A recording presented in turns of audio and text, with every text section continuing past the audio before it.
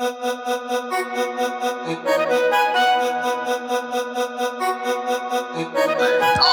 just gonna trust where I was. Hey Legend, how are you?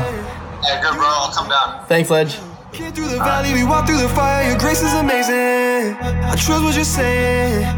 You never play it. I know that you work every trial. Feel good if I stay and be patient. Welcome to the ED Jail. Hey everyone, welcome to the podcast. This week I am super pumped to be here. I'm here with Armando. I'm sitting on a couch. Beautiful sunny day. Yep. And we're going to crack into some oncological emergencies. And dude, I've had a drink of water. I feel really at home. And Armando, welcome to the podcast. Thanks for having me, mate. It's good to be here. Sweet. One thing that I've learned from talking to you is you're a really friendly dude. You're always happy to say hello. Give us a wave while you're doing a round. Thanks, mate. And currently you're on the BBT program. Yep. What are you doing? What have you been doing this year? So, this year, I've recently transitioned to Prince of Wales Hospital. Yep. So just started BBT this year. I was at Port Macquarie for 6 months, Yep. which was really, really cool. Obviously, COVID happened, which was Yep. pretty crap, but Yep. but I loved it at Port Mac. It was good, Yep. chilled. And then I've moved back to Sydney in August and just finished off my oncology rotation. Okay. Which was really, really good. Really, really enjoyed it. And so, yeah, I'm still studying for exams, which are happening in February next year, which is a bit hectic. So you're going to be head in the books, mate. Oh, man. Too much in the books. It's so bad. I feel like I have no life. Yeah, but it's good. It's good. And yeah. you've got both of us now repping this moustache. Yeah. What's- pretty dirty. It's pretty dirty. What's why are you growing the mo? Are we doing something with it? Or? Yeah, mate. So, I guess, firstly, I don't usually grow mows, but as everyone knows, it's Movember. Yes. And I just thought I'd start early because my one's pretty bad. Yeah, it takes a while. Yeah, I just thought I should start. But yeah, no, I'm pretty pumped. So next month's obviously an important month. It is. is. Raising awareness. So yeah. Epic, good. I'm doing the same thing. I'm raising money, even at work, for prostate cancer. That's awesome. And men's mental health. So if anyone's out there, make sure you grow your mo. And dude, we're talking through some oncological emergencies as well. Dude, you're easy to find. And why you're easy to find is I can go on the internet and when I'm looking for an assignment and I want to know a bit of pathophys, I can look on a YouTube channel and find your name there. What inspired you to do some medical education? So it was all an accident. So I create hand-drawn video tutorials on a range of topics. And it all started back in undergrad. I did biomedical science. Yep. It was actually a class. Was it an assignment? It was a pharmacology assignment, and we had to we had to present something. And I thought, hey, I want to present something in a different way. Okay. And so I decided to draw it out and record myself drawing it. It was about a drug, etanercept, which is a TNF alpha antagonist. It's like an immunotherapy thing. Oh, no, sorry, not immunotherapy, just an antibody thing. But yeah, so I did it. And as I was doing it, I found it so effective to learn. I was learning it. I was listening. I was speaking. I was editing. So I was all these modes of learning. Yep. And so I realized after doing that topic, I was able to retain the information and actually understand it. So I decided after I presented it, I got good feedback, and then I decided to just upload it on YouTube just because. Wow, just throw it out there. Because, and then and then people watched it. I was like, oh, cool. And then I found it an effective way to learn. So I kept making more. Yes. Mainly on immunology and stuff. And then I kept uploading it. And then it was just a vicious cycle. I love to learn. And then it sort of just kept going. People liked it. So, yeah. And they're amazing. I mean, I've learned about the female reproductive system. I've learned about asthma. And I think it's really good. And especially for visual learners, we read a textbook and we go, oh. But when you see it visually drawn, it's amazing. Do you draw them yourself? That's your drawings. Yeah. So I do draw the videos myself. Okay. So there's a bit of a process to it, but I usually have a story in my mind and I would draw it out, and then I would record myself drawing the actual proper thing. Initially, I was doing hand drawn, but now I'm transitioning to tablet drawing. Wow. So a big tablet drawing board. Yep. So yeah, usually everything. So from editing, from drawing, editing, script writing, I do the whole shebang. Takes some time, but I do enjoy it. Wow. Yeah. And with all that, you're still working in the hospital, still looking after patients, mate, and still studying. Yeah, mate, it's getting a bit out of hand. I won't lie. It's pretty brutal, but I do love it. I really do love it. Yeah. And I really mean that. And you're very good. And I know a bit of backstory to this. I remember meeting Armando a few years ago. We were in St. George, and I sort of said, hey man, I'd love to talk to you about some topics because I've watched some of his videos. And then I messaged you this year and you were straight back, yeah, no worries. And I think that just shows a bit of you and just how pumped I'm sort of to be here. Really cool. Now, oncology is an interesting subject. It definitely comes with a lot of mixed emotions, especially being a clinician and seeing patients that are going through this stuff. Before we get into these cases, how do you cope? I'm not an oncologist. Yeah. I'm training to become a physician. Yes. And I guess getting different exposures for different specialties Yes. Is really important. Yep. Oncology is definitely well known Yep. amongst the physician training Yes. as difficult, both as a rotation, Yes. just the workload, Yep. but also, as you said, the emotions. And I mean, I found it very hard, Yes. difficult, seeing patients who are really dying Yes. from their cancer. Yes. Asking for help, and I really can't do much, Yeah, because they are yeah. actually dying. So I think it's really important to, I guess, while empathy is very important, Yep. putting yourself in other person's shoes, Yep. it's important to take a step back and to, still have that sympathy, still be kind and Yep. open and friendly. But at the same time, it's quite dangerous to get attached. And I won't lie. No. I mean, there has been times where I cried. Yeah. I cried, especially, I remember this one patient, I think it was a elderly man who was happily married Yep. for like 60 years or something. Yep. And I saw them in ED. And anyway, the wife was there and I was talking to him, getting his history, Yep. examining him. And then he was like just telling me, I don't want to make he was telling me about how he doesn't want to make his wife upset. Yeah. And, telling me I just wanted to be happy. And that brought, I couldn't resist. Yes. And it was sort of that, but at the same time, they saw it and I Yes. could tell that they appreciated that. Yeah. But I guess in summary, I think I've learned to take a step back, still be friendly, approachable, Yep, you but are. at the same time professional. Yep. And one thing I've noticed about you in your interactions with patients is that you explain things well to the patient, which is really good because I think sometimes we go in and we tell them things like bang, bang, bang, bang. Yeah. And then what happens is the patient walks out. Sometimes I'll say to the nurse, what did they just say?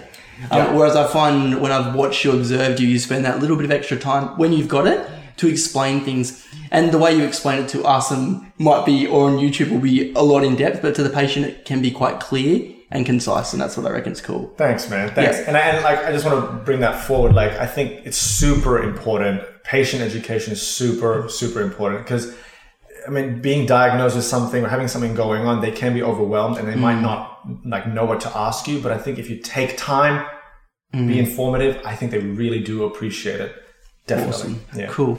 The three main topics we're going to talk about today are febrile neutropenia, hypercalcemia, and spinal cord compression. Armando is going to unpack these with some cases to make it relevant to your clinical context. If you want to take notes, this is the time to start. Let's get ready, guys. Now we're going to crack into febrile neutropenia, and we do see it a lot in emergency, and you would have seen it a lot in your training. Yeah. Talk me through it. We're going to run through a bit of a structure to keep it structured for people. Yes. So define it for me, man. So like a definition. Yeah. So I guess I'll just bring forward a case. Bring a case. Yeah. Makes sense. So we had this lady, 45-year-old Brenda, Yep. who's receiving chemotherapy for breast cancer. Yeah. And these names are de-identified. Yeah. Cool. Brenda is de-identified. 45-year-old lady, breast cancer, receiving chemotherapy, comes to ED because she's just been unwell over the past couple of days. She goes into ED. She has a fever of 38.5, and you see the neutrophil count is 0.4. Normal neutrophil count should be? Normal neutrophil count should be just roughly between 2 to 3 to about 10. Yeah, cool. Yeah. So this lady has a neutrophil count of 0.4. So I guess what does she have? She has febrile neutropenia. Okay. So the definition is literally you're febrile. Yep. Fever greater than 38 degrees. Yep. And also neutropenia, so a low neutrophil count. Typically, it has to be less than 0.5 with a fever. However, there's also some definitions that it's less than 1 and due to keep going down. Yes. So that's repeat bloods would be important. Yeah, repeat bloods would be important.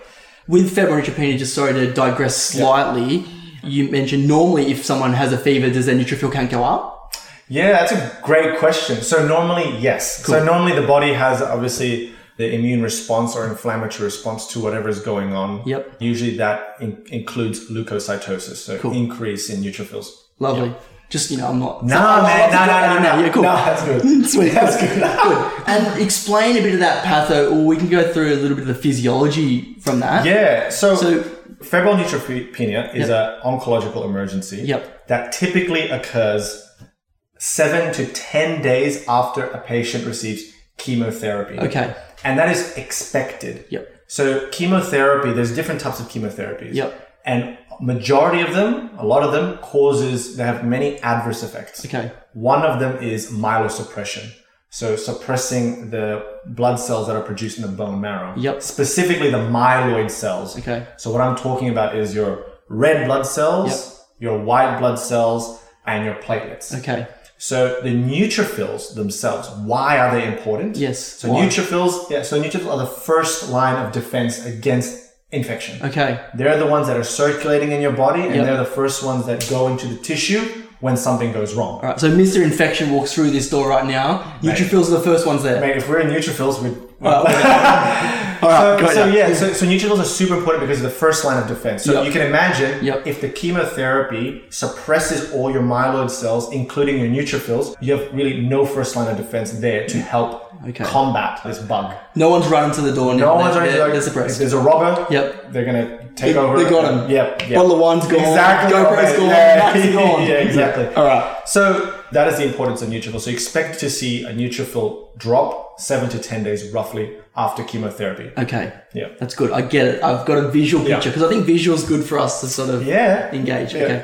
Does it matter when that patient, you said roughly 7 to 10 days post having chemotherapy? Yeah. Can it happen day 2, day 3? Or day 1? Or is it generally the later period? So that's a good question. So I think from my understanding Yes. is that patients will typically not have a low neutrophil day 2, Yep. but they can have a fever. Yep. So people can have a fever, but Yep. they will not have a low neutrophil at Cool. day 2 to 3 post chemo. Okay, good. It's usually later down the track, probably 5, maybe 5, day 5.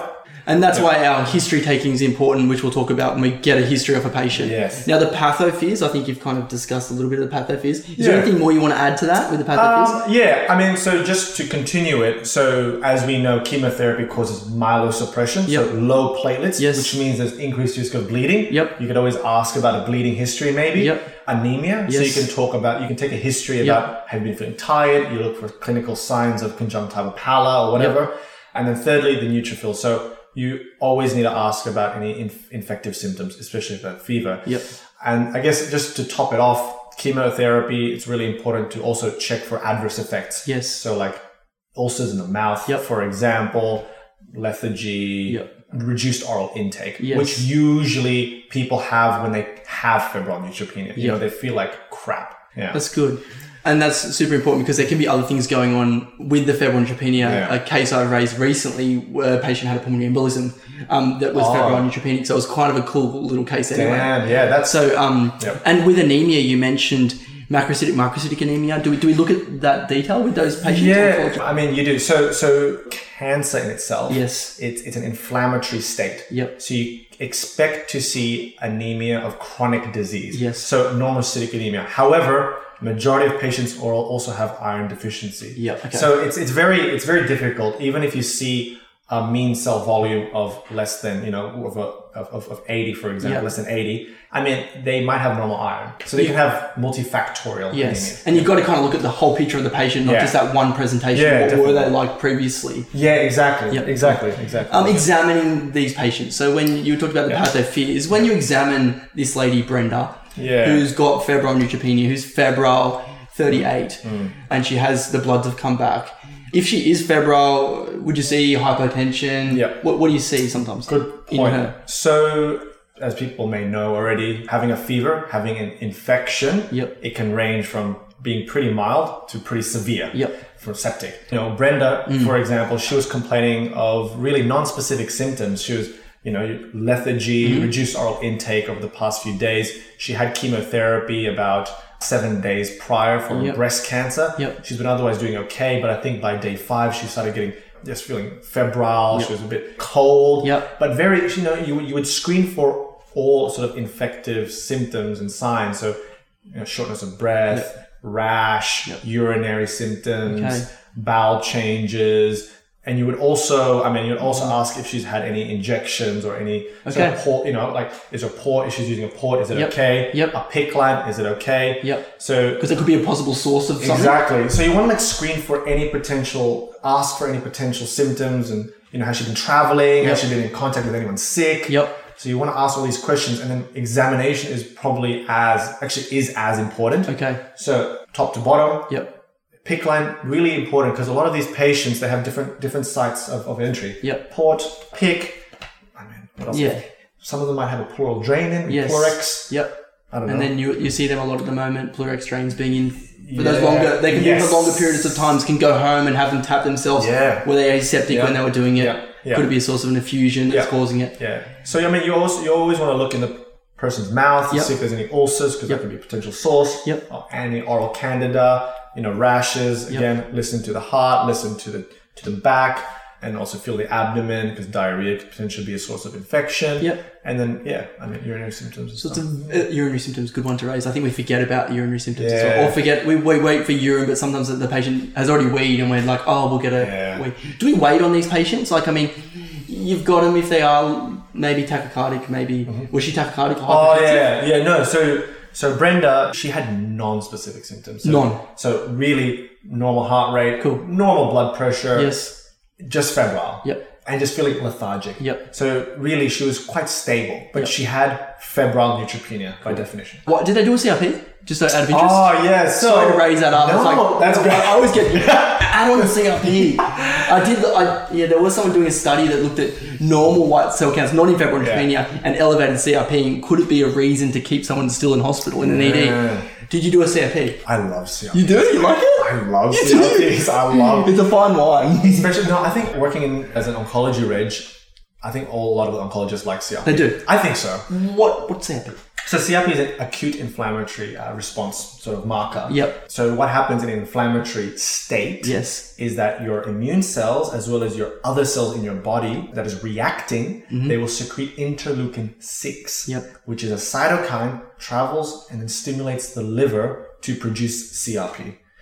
So that's the mechanism of why CRP is released. So you see a raised CRP in infection, inflammation. You also see it in cancer. Okay. So cancer patients always have a pretty high CRP. Okay. Probably not as high as above 100. Okay, not 300 or anything crazy. But if they have an acute sort of oncology sort of progression of disease, it can jump up before going back down. Yep. So it's really hard to interpret. I think you got to look at the whole picture of the patient. Yeah. Which is good. I think love that you've raised the whole picture of the patient. Yeah.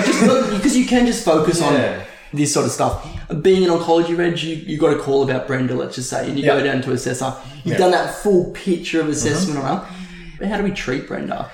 So that's a good question. So I guess first and foremost with febrile neutropenia, again, it is a medical oncological emergency. Yep. So we have to just do all the investigations beforehand. So we've done the bloods on Brenda. Yes. So we know she's neutropenic. Yes. We want to make sure to do a septic screen. So everything. So if she has a wound, swab it. Cool. If she has an ulcer, swab it. Cultures. In the mouth. Yeah.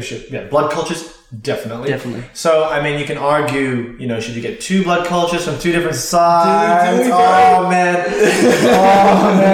So really, clinically, if I was an exam question, I'd be like, at least get 2 blood cultures. Yes. At least from 2 different sides. But realistically, I think if she was unstable, if Brenda was unstable, definitely 2. Okay, cool. But she was stable, 1. Cool. Infective endocarditis, 3. Wow, okay. Yeah. Why an infective? It just increases sensitivity. Okay. Yeah, it just increases the diagnosis for the bug in the blood. Yep. And it's around the heart, pretty important organ. Yeah. So Brenda, with the blood cultures, urine cultures, even urine dipstick, send it off. Okay. It's urine MCS. I think just do it. And majority of the oncologists want it sent. Yes. And and then any source of infection, chest X-ray as well, very important. 100%. Because sometimes looking for like effusions or something, or looking for, because if they've got a malignancy, you'd probably see previous lobe stuff, would you? Good point. Yeah, so good point. So they probably already have pre-existing maybe pleural effusions from the cancer potentially, if it's if Mets in the lung. But but you mainly want to look for changes, mainly consolidation. Okay. As like pneumonia. Did Brenda have any of that on the chest X-ray? So Brenda, no. She didn't have. So she had a clear chest X-ray. She was neutropenic, as we know. Urine MCS. Clear. Okay. Well, the dipstick was clear. We still haven't got the urine MCS by this stage. Yep. She had no respiratory symptoms. Okay. She was lethargic and stuff. Yep. We couldn't find a source, but we've taken the cultures And I guess anyone with febrile neutropenia, even if they're stable Yep. and have a fever, Tazocin. Tazocin Taz. is the Pipropisin. is the first line. And Brenda had every 6 hours, so QID. Yep.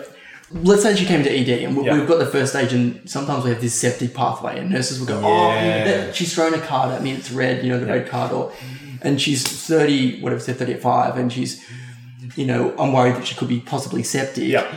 And you haven't got your neutrophil count. Could they give antibiotics earlier? Do you see that happen a bit? Yeah, so I think, and that's why history is fundamental. So if you know she's had chemotherapy and she's within that sort of window, Yep. and she's a cancer patient, she's ill, you would just start Tazocin. We can assume she's neutropenic.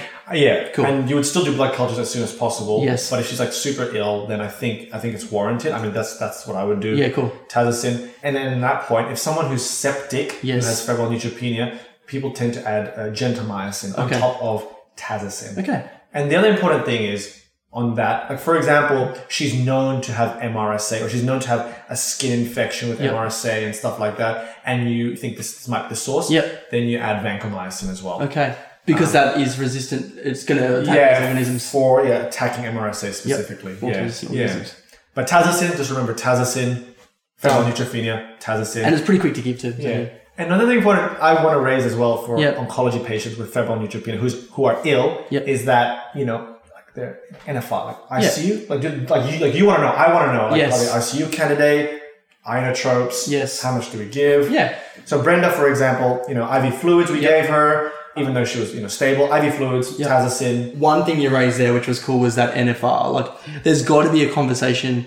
If you're in ED, do you call the oncology reg who's on? Do they try and make sure they're talking to the specialist who treats that patient? Is that a common thing? Yes. So I would not make the call. No, makes I would sense. definitely ask the consultant Yes. about the resuscitation status of their patient Yep. if they're known to someone. Yep. However, sometimes you already know, like from the history, from Yep. the previous documentation, Yes. palliated. Okay. Really, and already previous discussions Yep. about that. Yep. So you have to look at the history. Yep. You have to look at the previous notes. Yep.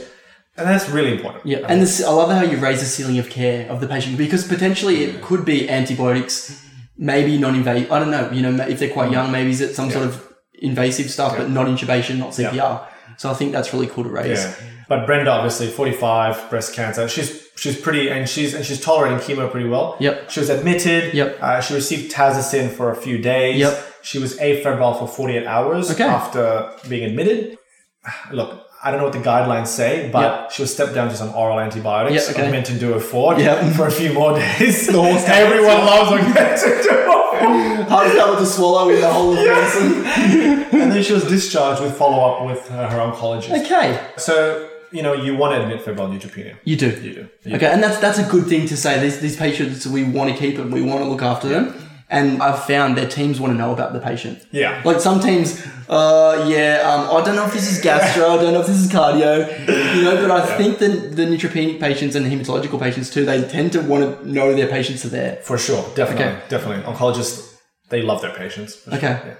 Yeah. good to know. Love it. And anything else you want to add on febrile neutropenia? You've mentioned all those sort of pathways. How did you approach when you're talking to these patients and you're saying, I find the patients tend to know a lot about this stuff? Yeah. Did you? Yeah. I don't know. No, you're absolutely right. Actually, that's very good. So usually before patients receive chemotherapy, Yes. they get educated. They Yes. get educated about what to look out for. Okay. And one of the things is make sure to measure your temperature. Okay. So oftentimes when patients do come into ED, Yep. they say, I've got a temperature, I've had chemo. Yep. Yeah, they know their symptoms, Yep. they know changes. So it's really, again, history is key. Yep. But And I found they've had previous admissions before. They've been up to chemo. Some of them are just over it. And some of them are obviously very, mindful. Like, I've got a port straight away. You're like, okay, cool, thanks. And you can get that access quick. actually, sorry, you actually reminded me about something. So Yep. peripheral cultures, if they have port, you want to do port cultures. Cool. And also PICC line as well. I mean, if you... Yep. Yeah.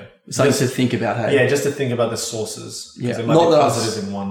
And not in the other. Yep. Cool. Awesome. Loving it.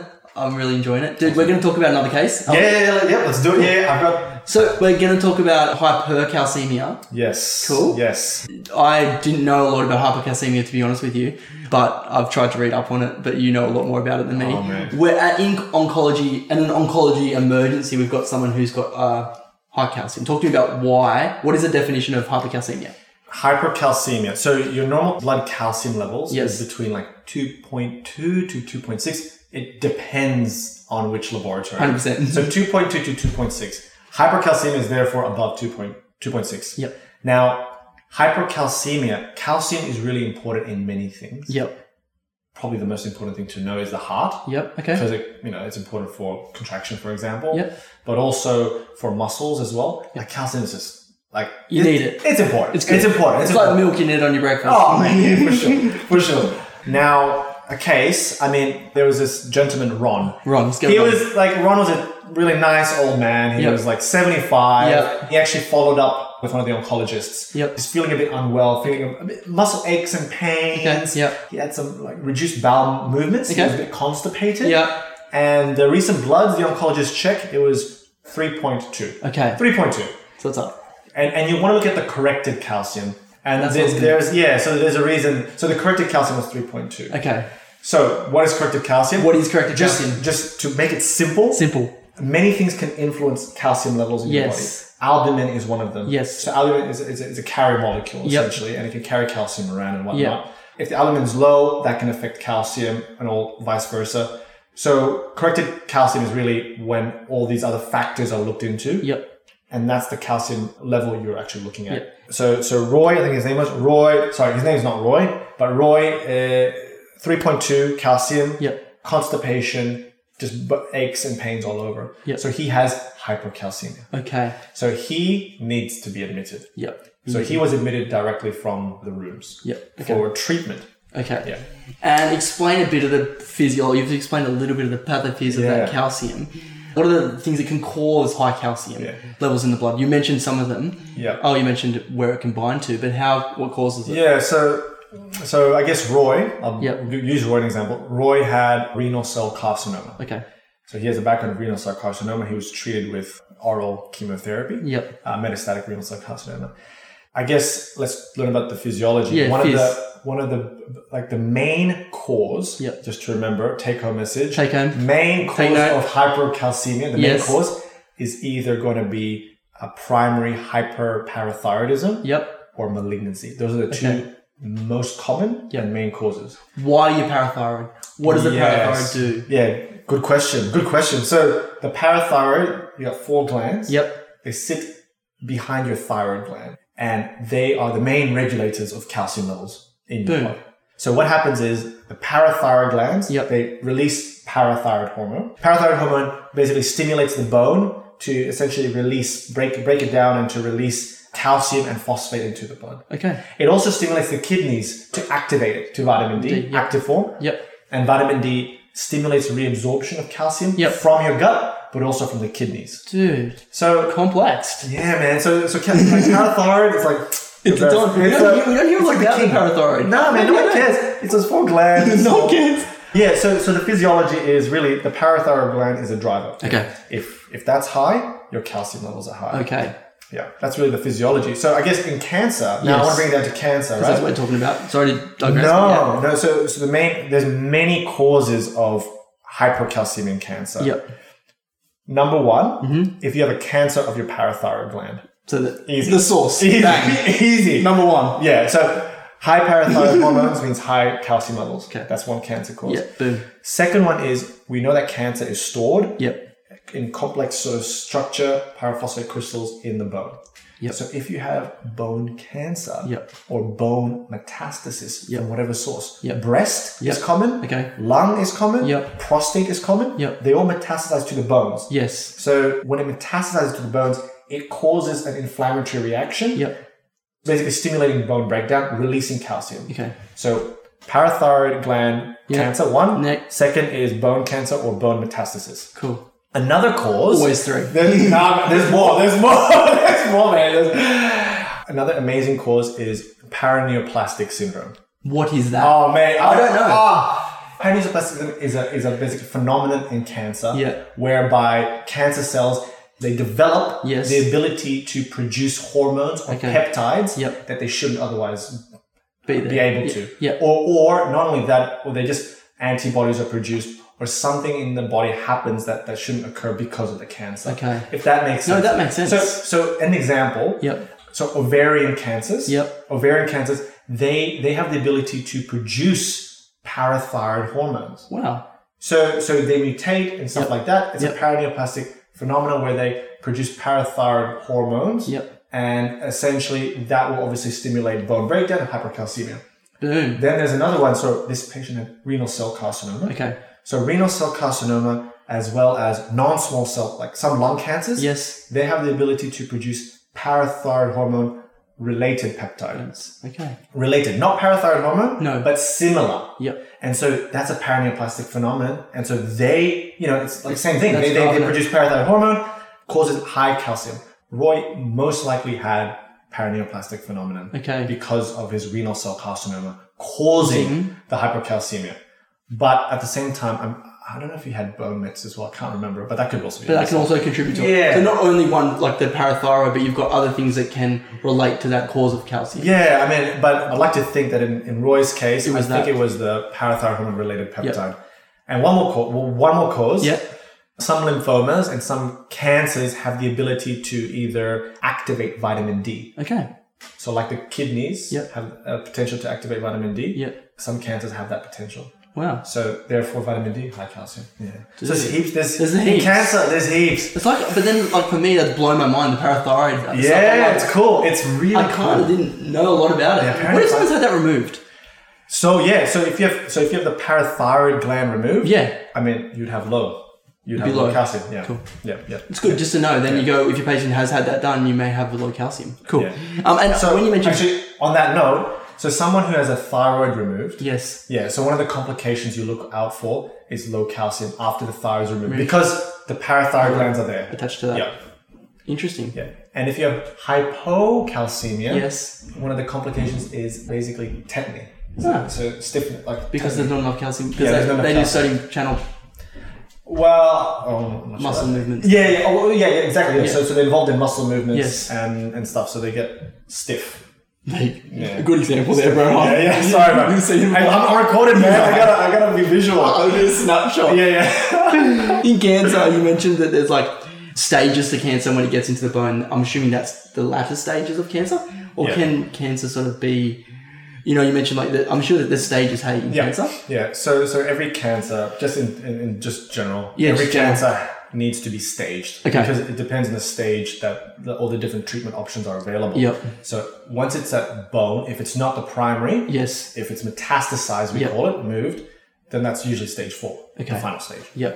And I like how you mentioned that you can have a primary source and it can move to a secondary source because that's Yep. not that that's good it's bad for sure, but it's also good for us to know that things can move. Yeah, definitely. Yeah, Cool. definitely. So you've done the pathophysios. I know heaps now. I feel like Yeah, bro. dude. That's it. You've seen Roy, and you're assessing him. Talk to me about your assessment of Roy. Yeah. It was Ron then Roy. We make up our names. So Yeah. Was it Roy? No. It's Roy. I'm just gonna call him Roy. it's going to be Ronald soon. So Roy, so he goes to the wards, right? Roy Yep. went to the wards Yep. in direct admission for hypercalcemia. Yep. So the things I want to ask is obviously ask a bit about his cancer, Yep. what treatment he's on. Yep. But what I really want to know is his signs and symptoms related to high calcium. Yep. So what you want What to are look those for- signs and symptoms? Yeah, so there's this, I won't call it an acronym. It's just a thing to remember the signs and symptoms. With psychiatric moans, Okay. which is, so high calcium can cause issues with your mental state. Yep. So this includes like confusion, Yep. memory loss, delirium, Yep. all that stuff. And then you can have abdominal groans. So moans, groans. Yep. Moans, groans. So that's basically abdominal aches. Pain. Yep. And then Which you had. and then you can have thrones. So thrones meaning toilet. Not Game of Thrones. No. Well, it's kind of like a throne, isn't it? Yeah, it's true. That was a bad last season. But anyway, so thrones means toilet. Yes. So you want to ask for constipation, Yep. which is a symptom. Yep. And also polyuria. Okay. So increased urinary frequency. Weird. Yeah, it's weird. Constipation, but polyuria. Normally you get the opposite, but Yeah. anyway, cool. I was pinching myself during the whole interview, mainly because I love watching Armando's stuff. I love watching the way he unpacks things, the way he explains things in a way that's clear. It was so cool talking to him. He was so humble and he was so willing to share his information. During the interview, he never even looked at any of his notes. And this showed me just how much of a brain he is. I totally know why now Armando has a brain as his picture. To me, this guy is a brain. And also, he's not a brain with this information that isn't usable. He uses it daily with his patients. I'm going to wrap out some hypercalcemia for Armando. I know he'll love this. I'm talking stones, bones, thrones, groans, and psychiatric overtones. You! So yeah, I mean, you just want to ask about this. So Roy, for example, Yeah. I asked him, he's had constipation. Okay, boom, tip. And he's been having muscle aches and pains. Okay. He's been feeling more lethargic and a bit off for the past few days. Yep. And those are hypercalcemia. Okay. That's hypercalcemia. And you're like, it makes sense. It Yes. makes sense why this person has this. And so you want to examine them. I mean, Yep. just do every examination. Full examination. Yeah, just full examination. Not really looking for anything in particular that I could really think of. I mean, obviously calcium is important for the heart. Yes. You probably want to look at the ECG. And Because you know calcium as well as hypothermia can cause those weird Yes. ECG Osborne waves. I could be wrong. I'm known to be wrong, bro. But I know you look at QT. QT for short? No. Yeah, short. Short. No, so short for hypercalcemia Calcemia. and hypos prolonged. Chest X-ray, like all your standard stuff. Of course, sorry. Yeah, so you want to look for, I mean, you do the bloods, Yep. standard bloods. But the thing is with Roy, I mean, normal hypercalcemia, yeah, just do bloods, any cancer patients, bloods, urine MCS, if you Yep. really, I don't know what you're looking for really, Yep. but also chest X-ray, just because they're admitted. But Roy, we know he's got hypercalcemia. Cool, we know. Yep. We just want to make sure nothing else is going on with Roy, which nothing was. Okay, good. Abdominal X-ray potentially is useful, especially if he's been constipated. Yep. Just want to look at how bad it is. Yep. Do they CT him? No, just No. abdominal X-ray. If it's constipation, Yep. we weren't thinking of bowel obstruction Yes. because he wasn't vomiting. Yes. Obviously, he was passing wind. Yes. So, but he was constipated because of the hypercalcemia. And with the hypercalcemia being an important physiology in the body, does that throw off anything else? Like, good example, like, you know, you throw off sodium and potassium or you throw off something else and it can cause differences. Does calcium throw something else off? Does it throw off your potassium? Are they tending to be hypokalemic or hyperkalemic? Yeah. Or hypo, if he's weeing a lot, is he hyponatremic? Or hyponatremic, sorry. Actually, that's actually a very good question. That's actually a really good question. In general, people who come with hypercalcemia tend to not have anything else going on. Done. But you're absolutely right. If they're polyuric, Yep. they could be losing a lot of water. They Yep. could be dehydrated. Yep. Your sodium could be high or it could Yep. be low. Yep. And I guess it also depends on what other medications they're taking as well. Yep. So obviously medication history is really important. And these meds are great. Like, I've read some of the oncology patients' medications, mate. They are intense. Oh man, yeah. There's a in lot. Tabernab or something I read yesterday, I didn't even know what it did, man. Like, I didn't understand it. The patient corrects me and says, no, it's this. I'm like, I'm sorry, I don't know what it does. For sure. Okay, Yeah, cool. Yeah. So you've assessed for hypercalcemia. You've gone up to the ward. You've seen him. Did he go home? Did he stay on the ward, or what was the treatment? How do you treat this? Sorry. Yeah, good. So good. So question. silly. No, Sorry. that's good. It's a good question. So hypercalcemia is an oncological emergency. Yep. Because one, it could really cause problems with the heart, Yep. for example. Yep. And it could cause severe obstruction. It could cause mental changes. Yep. And for a prolonged number of days, hypercalcemia is pretty dangerous. Pretty bad, dangerous. So the first line treatment is fluids. Okay. Push fluids. Aggressively. Normal saline aggressively. Okay. Woo. Yeah, so like 5 liters Wow. usually in one day. 1 liter, 5 liters. Yeah. Like push it. Go hard. Yeah, go hard or go home. Okay, I love it. And I mean, so really the mechanism behind that is you're trying to drain out the calcium from the body. Okay. To put it simply. Yep. However, you have to take into account usually cancer patients. Yes. And Roy, he was old. Yep. So, do they have renal failure? Okay. Do they have heart failure? Yep. So with these patients, you can go a bit more relaxed. Okay. So maybe 3 liters in a day or something. Yep. Some oncologists also use frusemide. Okay. So, when you use aggressive fluid resuscitation, Yep. you sort of use frusemide just to help. Push it out. But then again, that's also bad for the kidneys, right? Yeah. So, but just to keep it simple, aggressive fluids. Yep. And also, depending on the calcium levels, you want to use bisphosphonates. I've never seen that medication used. So bisphosphonates, so IV. Mainly. So zoledronic acid or pamindronate are Yes. 2 bisphosphonates you can use. And usually this is the treatment for hypercalcemia in oncology. Aggressive fluids and bisphosphonate. Why do you use bisphosphonates? Why? So the mechanism of action is that bisphosphonates, as we know, calcium comes from bone. Yep. So bisphosphonates really incorporates themselves into the bone tissue, the pyrophosphate crystals. They embed there and they get absorbed by the cells that actually break down the bone called osteoclasts. Yep. And it tells them to stop. Wow. by killing them, Yes. basically. By being absorbed by the osteoclast and just telling them to stop. It also prevents osteoclastic activity, so the bone, the cells that break down the bone. Yeah, wow. So that's how it lowers, and it actually significantly lowers. Is it a one-off treatment or a continually one-off? One-off. Usually one-off is enough. No, it's just a one-off dose. One-off dose? Yeah, one-off dose. So, you can go over a few minutes giving it, like 20 minutes or so, or fast, depending. Okay. Yeah, but... And generally given in oncology wards, unlikely. Yeah. I don't know over how long you give bisphosphonates. I'll look at policies and procedures. Follow your local policies and procedures in giving this medication. Oh, sure. I guess there's obviously things you can add on top of that. Yes. Calcitonin is another thing you can give. I've never seen it used. I don't know how it's used, but calcitonin you can use. And how does it work? Yep. It's a normal hormone that gets produced by your body. Yep. And it does the opposite of parathyroid hormone. So by giving calcitonin, you're doing the opposite. Yeah, you're doing the opposite thing as parathyroid hormone.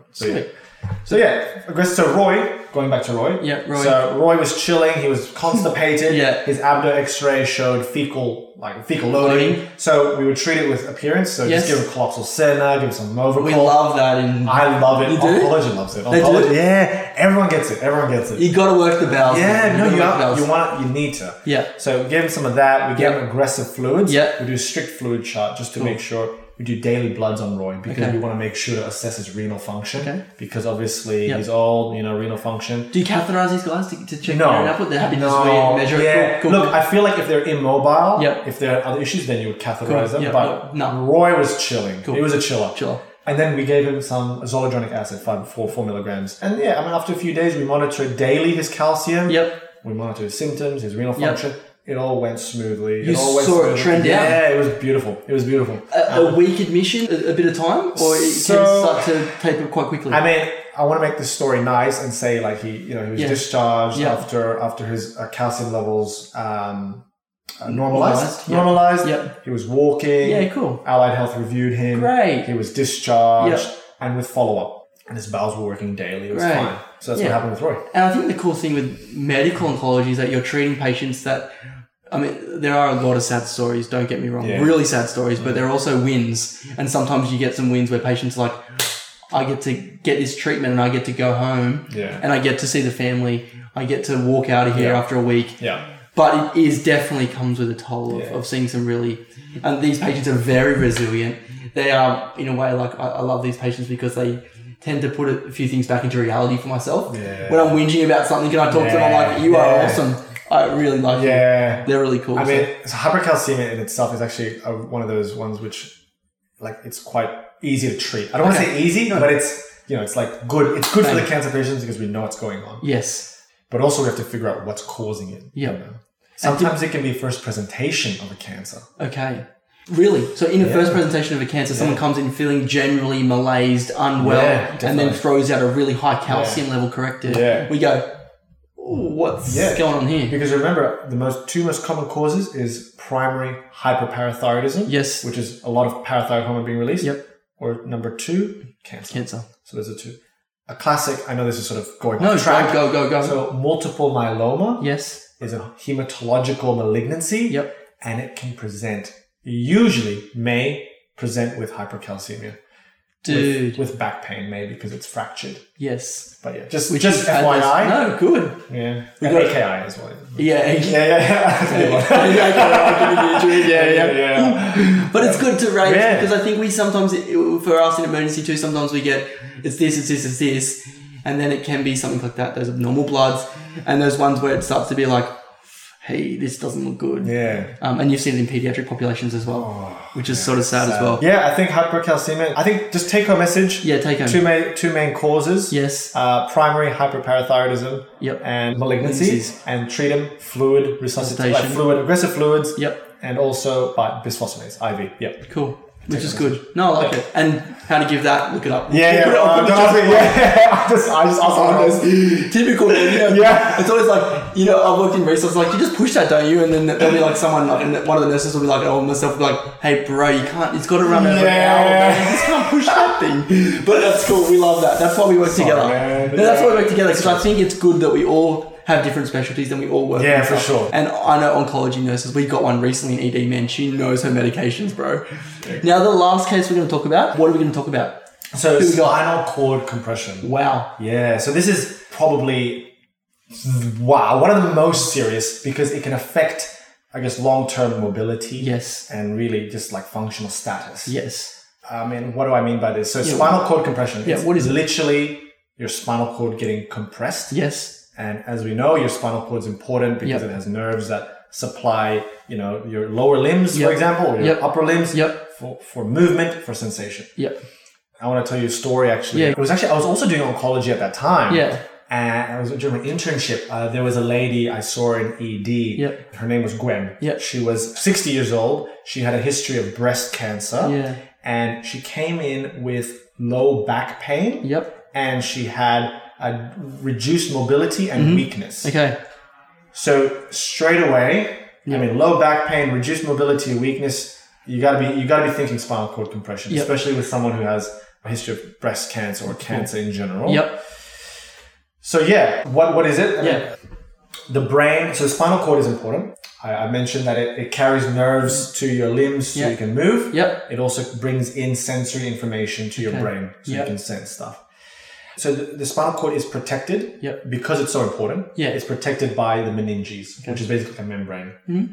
And within the meninges, so you've got a few layers, but it's also sort of covered by cerebrospinal fluid. Yep. Which is CSF. Yeah, CSF, which is important because, it sort of acts as a buoyancy type thing. So it doesn't... Cushions? Yeah, cushion sort of thing. Like it just floats in the water. Yeah. And the CSF is important because it also nourishes the spinal cord and everything. It's in its natural environment when it's fluid.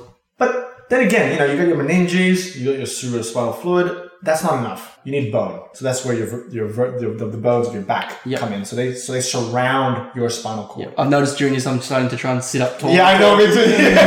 I'm like, shit. Back, and that's why your spinal cord is super important. It's protected by all these things. Now, for whatever reason, these different structures could be affected and they could compress the spinal cord. Okay. So what happens is, you have blood supply coming to the spinal cord, right? Yep. Surrounding the spinal cord, you have venous plexus. Mm-hmm. So these are your veins that drain the blood from your spinal cord. So if in cancer, very commonly, you can have a bone fracture. Okay. Just as an example, because of cancer, metastasis.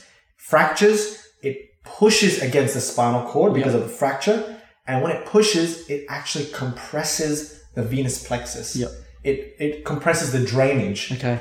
And so when you compress the drainage, you get this edematous reaction. Yep. So you're causing swelling in the area. Yep. You're compressing the spinal cord. Yep. You're also reducing maybe blood supply because your arteries are it's all going backwards. Yep. And that can be detrimental. So because of that, you're compressing the spinal cord. Yep. You're compressing the nerves that are supplying your lower limbs. Yes. Causing weakness, sensory changes. Okay. So that's why, and I know a neurological examination are very intense, watching, but numbness, like you've mentioned, or some sort of paresthesia, something that's causing a bit of not normal for the patient, is something we should be really worried about for sure, patients. For sure. Does it normally occur in the lower part of the body in these patients, have you seen? Yeah. From your experience? Good question. So majority of spinal cord compressions in malignancy, thoracic. Okay. So thoracic. So therefore, it will usually affect the lower limbs. Yeah. So it's not very common to have the cervix, but so it's the cervical area, but mainly the thoracic. Sorry. Sounded similar. You've done a video on the female. Oh man, I think when you mentioned the menstrual cycle, all I could think about was the cervix. I'm just joking. But so thoracic spine is the one, and it's just the longest. There's got 12 in there. Yeah. So it's a big one. Yeah. Does trauma? Definitely. So, we can talk about the different causes. Yeah, So, trauma, big cause. Yeah. Motor vehicle accidents, big cause. Yep. Sad story of a person I knew back in Toowoomba. Yep. Who's one of those guys that were looking after horses who do the races. Yes. Anyway, I think he was riding it, and essentially the horse fell on him. Wow. And it literally fell on his back. Yep. And he was he couldn't. Yep. So cord compression. Yeah, cord compression.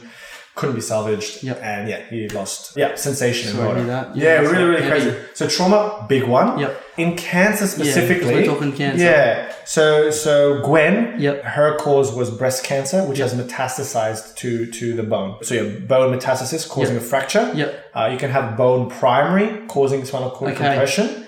The primary being bone. Yeah, you can have a primary big bone. I mean, I don't that's interesting. like it's definitely it could happen. Yeah, it could. Everything's good. Yeah, and also primary spinal cord tumor, Yes. like an intramedullary tumor, Yes. can cause it. Yep. Also, this is cancer specifically, Yep. right? Yep. External compression. Yes. So, for example, we know that the spinal cord is protected by the bone. An external source, cancer can grow into the spinal cord and compress it. Yep.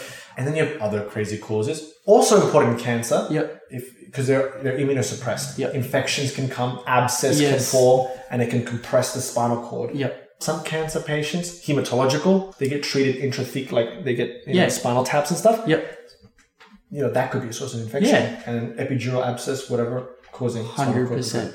So really important to think about all these differentials. No. But in cancer, the most common is metastasis to the bone, Yep. causing a fracture, edema, Yep. and compression of Yep. that spinal cord. Because I think it's important because that will relate to treatment. Okay. Yeah. So with Gwen, she's come in with this. Yeah. What did she look like in your assessment of the patient, and how was Yeah. she treated? So I was an intern at the stage, Yep. so I was a bit like, what's happening? What's happening? I was like a robot. I was like, oh god. But I saw my reg and the AT, advanced trainee that sort of looked after. So Gwen, her story, she had obviously a few week history of weakness, change in sensation, history of breast cancer, hasn't been receiving treatment. She declined treatment. So anyway, good to know. History. Yeah, really important. And you want to ask about urinary changes. Okay. You want to ask about bowel changes. Yep. Why? Because the spinal cord carries these nerves that supply these areas as well. Yep. And so you ask about all those things. You ask about back pain, which she did have. Yep. You ask about also infective symptoms as Yes. well. And you're trying to tick all these boxes for the differentials of back pain. Have you had back pain before? Yep. Is this new? Blah, Yep. blah, blah, blah.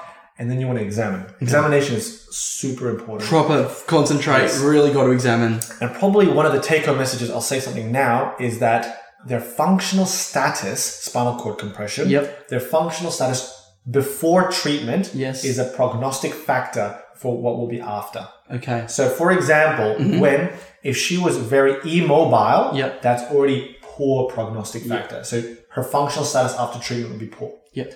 That's why it's an oncological emergency. Bang, got to sort it out. Very important. Yep. But also, that's why you want to assess them, examine them. Yep. So you do power, you do proper neurological, full assessment neurological examination, but also you want to also check for saddle anesthesia. This is where like DRE is important. Yep. So you want to check if they have that sensation, because then you know that, definitely spinal cord. Like definitely the nerves are involved.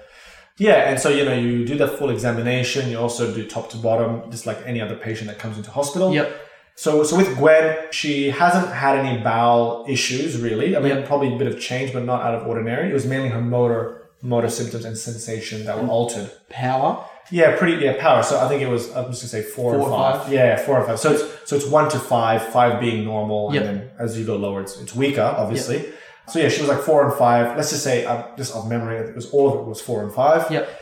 So she was obviously weak. Yes. And sensation was altered in some areas, but not too bad. Yep. Dermatome stuff. Yeah, dermatomes. So I guess what do we do? Yeah, what do we do? And this is an exam question, actually, doing BPT. So someone's listening. This is an exam question. So if an exam question was like, what is the first thing you want? Like, if you suspect it's a spinal cord compression, what is the immediate step in management? Yes. Is it MRI? Yep. Is it chemotherapy? Yep. Is it surgery? Yep. Is it radiotherapy? Or is it steroids? The answer is steroids. You just give them Dex. High dose.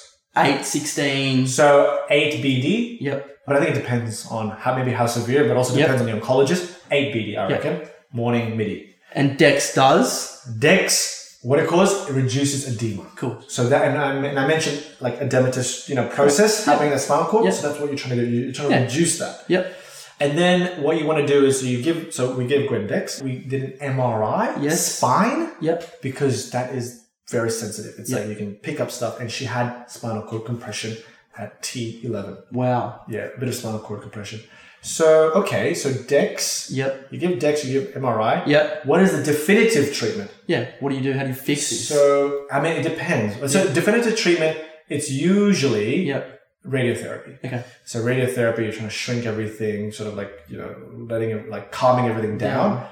And usually that's enough. But if it was a significant fracture, Yep. like significant trauma injury, Yep. surgery. Yep. Surgery for decompression. So this is when it's important to get the Research neurosurgeon involved. So if someone was in ED, came with a spinal cord compression, Yes. I think majority of the people will know to give DEX. Yep. You want to do the MRI. Yep. You want to consult the oncologist. Yes. Radiation oncologist. Yep. And neurosurgeons if it was severe. Yep. And you'll get all those three involved. Yep. And usually, like obviously the oncology team should usually liaise everything. Yep. But Because they're good at organising stuff and getting. Yeah. It's yeah. important. There's other factors to play. But also going off that point, we've learned about a cause of hypercalcemia. Yes. So it's important to check bloods. Yeah. Because as we know, bone metastasis is an important cause of hypercalcemia. So these patients can come with a multitude of issues. Yep. Multitude. So Gwen had a T11 lesion fracture, Yep. a bit of small one. She got high dose DEX. Radiotherapy started for Yep. her. She was admitted. Her symptoms improved. Great. Her bloods didn't really show anything unremarkable. Cool. Maybe a bit of an AKI Yep. from reduced oral intake. Kidney injury. So yeah. she just got admitted, got Yep. treated. We reviewed her breast cancer, and Yep. then obviously she has advanced cancer because it's metastasized. Yes. And so treatment varies. Staging. But so it's important to also, when Gwen was admitted, to monitor, to see her every day and to sort of assess her neurological function. Okay. Make sure it's improving. Yep. With these patients, they generally report, like we assess them and can see it, but they report it. They're the ones that are saying, hey, this is odd for me. Yeah. This doesn't feel right. Yeah. I can't have feeling down my leg. And I think really scary too, because it's so blood. Like when you've got a problem with your blood, I mean, you have the signs and symptoms, yeah? Yeah. But it's not there. But when you've got problems with like limb motor function, it's very obvious that something's bad. I'd be so scared. Yeah. Yeah, I'd be so scared. It's one of those things, hey, cauda-equina, I know it's a silly thing to ask about that sort of spinal cord stuff too, hey? Yeah, so, no, that's a good point. So your spinal cord, as you know, it's a continuation of the brainstem. Yep. The spinal cord ends about the L2 vertebral level. Yes. L2.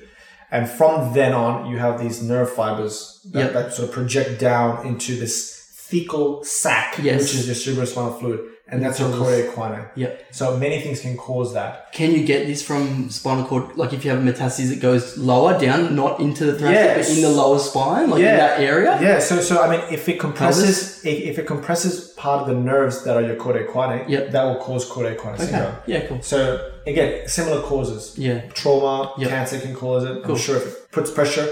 But the other thing important, the cauda equina, usually they're the ones that are related to your bowels, urinary retention. So the neuroanatomy is just... It's intense. It's intense, but it's, just... No, it's good to know. And I think I have seen the T... You see, I got to sit up straight. And so that's the treatment. What happened to the patient? So she recovered and she actually went home. So she had a few fractions of radiotherapy. Yep. So Gwen was admitted. Yep. She was treated with high dose DEX on a weaning plan. Yep. She had some fractions of radiotherapy. Cool. We asked neurosurgeons to have a look, but they were like, "That's fine." Yep. Like they didn't want to intervene. Yep. She was 4 or 5 power, and her power improved. Cool. However, it was never back to normal. Yeah. And that was again the take-home message was that the functional status before treatment is a prognostic factor as what it will be after. So in Gwen's case, it was already pretty bad, but she still recovered some of that function. And she was discharged home and commenced on treatment. Sweet. We've covered 3, man. We've gone 1, 2, 3. Yeah. Anything else to add on that? I think you've added pretty much everything. I guess one more thing to add with oncology patients. Yes. With a lot of these emergencies. Yeah. And maybe that's where you got the hydrocortisone from. Maybe is that a lot of these emergencies, steroids is first line. Okay, maybe that's what I'm thinking. Superior vena cava obstruction is another emergency. Yep. Bowel obstruction is another oncology emergency. Wow. Cerebral edema due to MET is another oncology emergency. Okay. And all those, first line, DEX. Steroids. Cool. So it's good to know that. I think it's... Man, your brain is very powerful. And dude, you have not even looked at any notes. You've just been able to unpack this stuff. It's intense. I gotta go study. Yeah, bro, me too. I got exams. Yeah, I've been studying. Who is Armando when no one's watching? I know it's a silly question to ask, but I walk out the door, right? Yeah. We're gonna go have some Indo, Terramakasi. We're gonna eat some good Indo food. After this, we're gonna eat some Indo food. But who are you when you're not when no one's around, when you're not YouTubing? Because you've got Some videos have had 2 million views, dude. People are like looking at this stuff. What makes you you? Who's Armando? Yeah, who's Armando? Man, that's a good It's that's a deep. good question. It's a deep question. But I feel like you're a deep dude. Thanks, man. I appreciate it. So, I guess Armando is I'm very chill. Yeah, you're I'm chill. a very chilled guy. Yep. I enjoy family time. Yep. I enjoy culture. I Yeah. enjoy languages. Yep. Of being brought up in Indonesia and also the Czech Republic, being Yep. from two different cultures, Indonesia and Czech Republic. Yep. Having family in those countries, I love experiencing cultures. I love learning languages. I love art. You I love love art. drawing. I love simple things in life. I love eating. I love Yes. cuisines. Different cuisines. I don't know. Yeah, no, that's good. Does that summarize? That's cool. Does that summarize? I really get yeah, you. Yeah. And I felt the warmth, bro, the cultural warmth, like that you have, which is sick. And I think that you demonstrate that. And I feel like whenever I've seen you in the hospital context, you're the same person. And I really like that. It might be a little shuckers when you go doing your round and you might be real serious with a team that have really got to concentrate. And that warmth, which is really cool, which is totally expressed here, is really honourable. And I love what you're doing. And I'm stoked to see this new tablet stuff come out. I'm really cool. And I'm also stoked for people that haven't watched your videos. If they haven't, I think they're missing out. Thanks, they're epic. I love them. And I also think they're easy because for visual learners, for me, I go, I get how that cell works. Even when you talked about interleukin-6, I was thinking of the physiology of asthma. Interleukin stuff, I was like... Yeah, interleukin's different. I don't know, I was like, I remember you talked about that. So that's cool because I've learned something. And where to from here? So for the future, for Armando, with all the stuff you're doing, where to? What do you... Yeah, so... exams? It's a great question. You've got the exam you've got to think about? In summary, right? Yep. Exams. Yep, that's what you got to do. You need to pass those exams. Yep. And I think I want to, and I mentioned this to Ben, but really, take a year off, maybe adventure out, take some time to myself. I want to concentrate more on education, so medical education, videos, medical illustrations, my channel. I'm gonna just, I feel like I'll miss out if I don't. You got it. It's amazing. And after all's done, then I think I will do a specialty training. And whatever that is. That's another topic.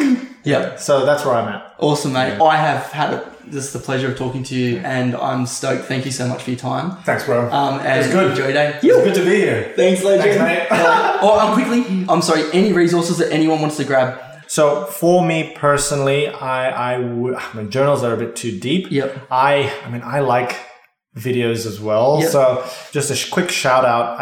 Obviously, a lot of people know Osmosis. There's also a good YouTube channel called MedEd for sort of intern, sort of residency type things. Yep. And I guess in terms of oncology specifics, up to date. Cool. Very useful, but also Oxford Handbook on Oncology I found particularly useful, and you can carry that around on the wards. Sick. That's really cool, man. That's awesome. And I will definitely we'll put some links into some cool articles in the show notes, and your YouTube channel, which I hope is getting click. Yeah. Also, just a plug in. So these oncology emergencies, I actually have videos on them. Yep. So Armando Hasudungan on YouTube. You can check them out if you want to learn more about oncology. I'm going to be clicking them, and we're going to have videos that are linked to this podcast. Yeah. You're a legend. Thank you so much for your time. Thanks, bro. Thank you. Hey, everyone. I want to say thanks for listening to the EDJM podcast. Also, thanks for following me on Instagram. Please leave some comments on iTunes, and please keep listening to the podcast. I love this episode. I know it was long, but he's amazing, Armando. He's so personable, he's so relational, and he's so keen just to chat. After the episode, we actually sat down and ate some Indo food around the corner for like an hour and a half and chatted. The cool thing about him, I know I mentioned that he's the brain, but the cool thing is that he doesn't flex how much he knows. He loves chatting, he loves medicine, he loves medical education. At the end of the podcast in the show notes, I'm going to put his videos up. They are amazing, and if you haven't looked at these videos, you need to look at them. They're so cool, they're so detailed, and I know he's going to be bringing out some really, really cool content this year. So please subscribe to his channel on YouTube. I'll have a link at the bottom for that as well. Thank you guys so much. Have a great week, and I'll catch you soon. Bye. No real names were used when discussing these cases to protect patient confidentiality. Advice given on the EDJM should not be taken over your local medical practitioner. To look at your local policies in relation to giving medication dosages. I also video recorded this, and it's going to be on YouTube.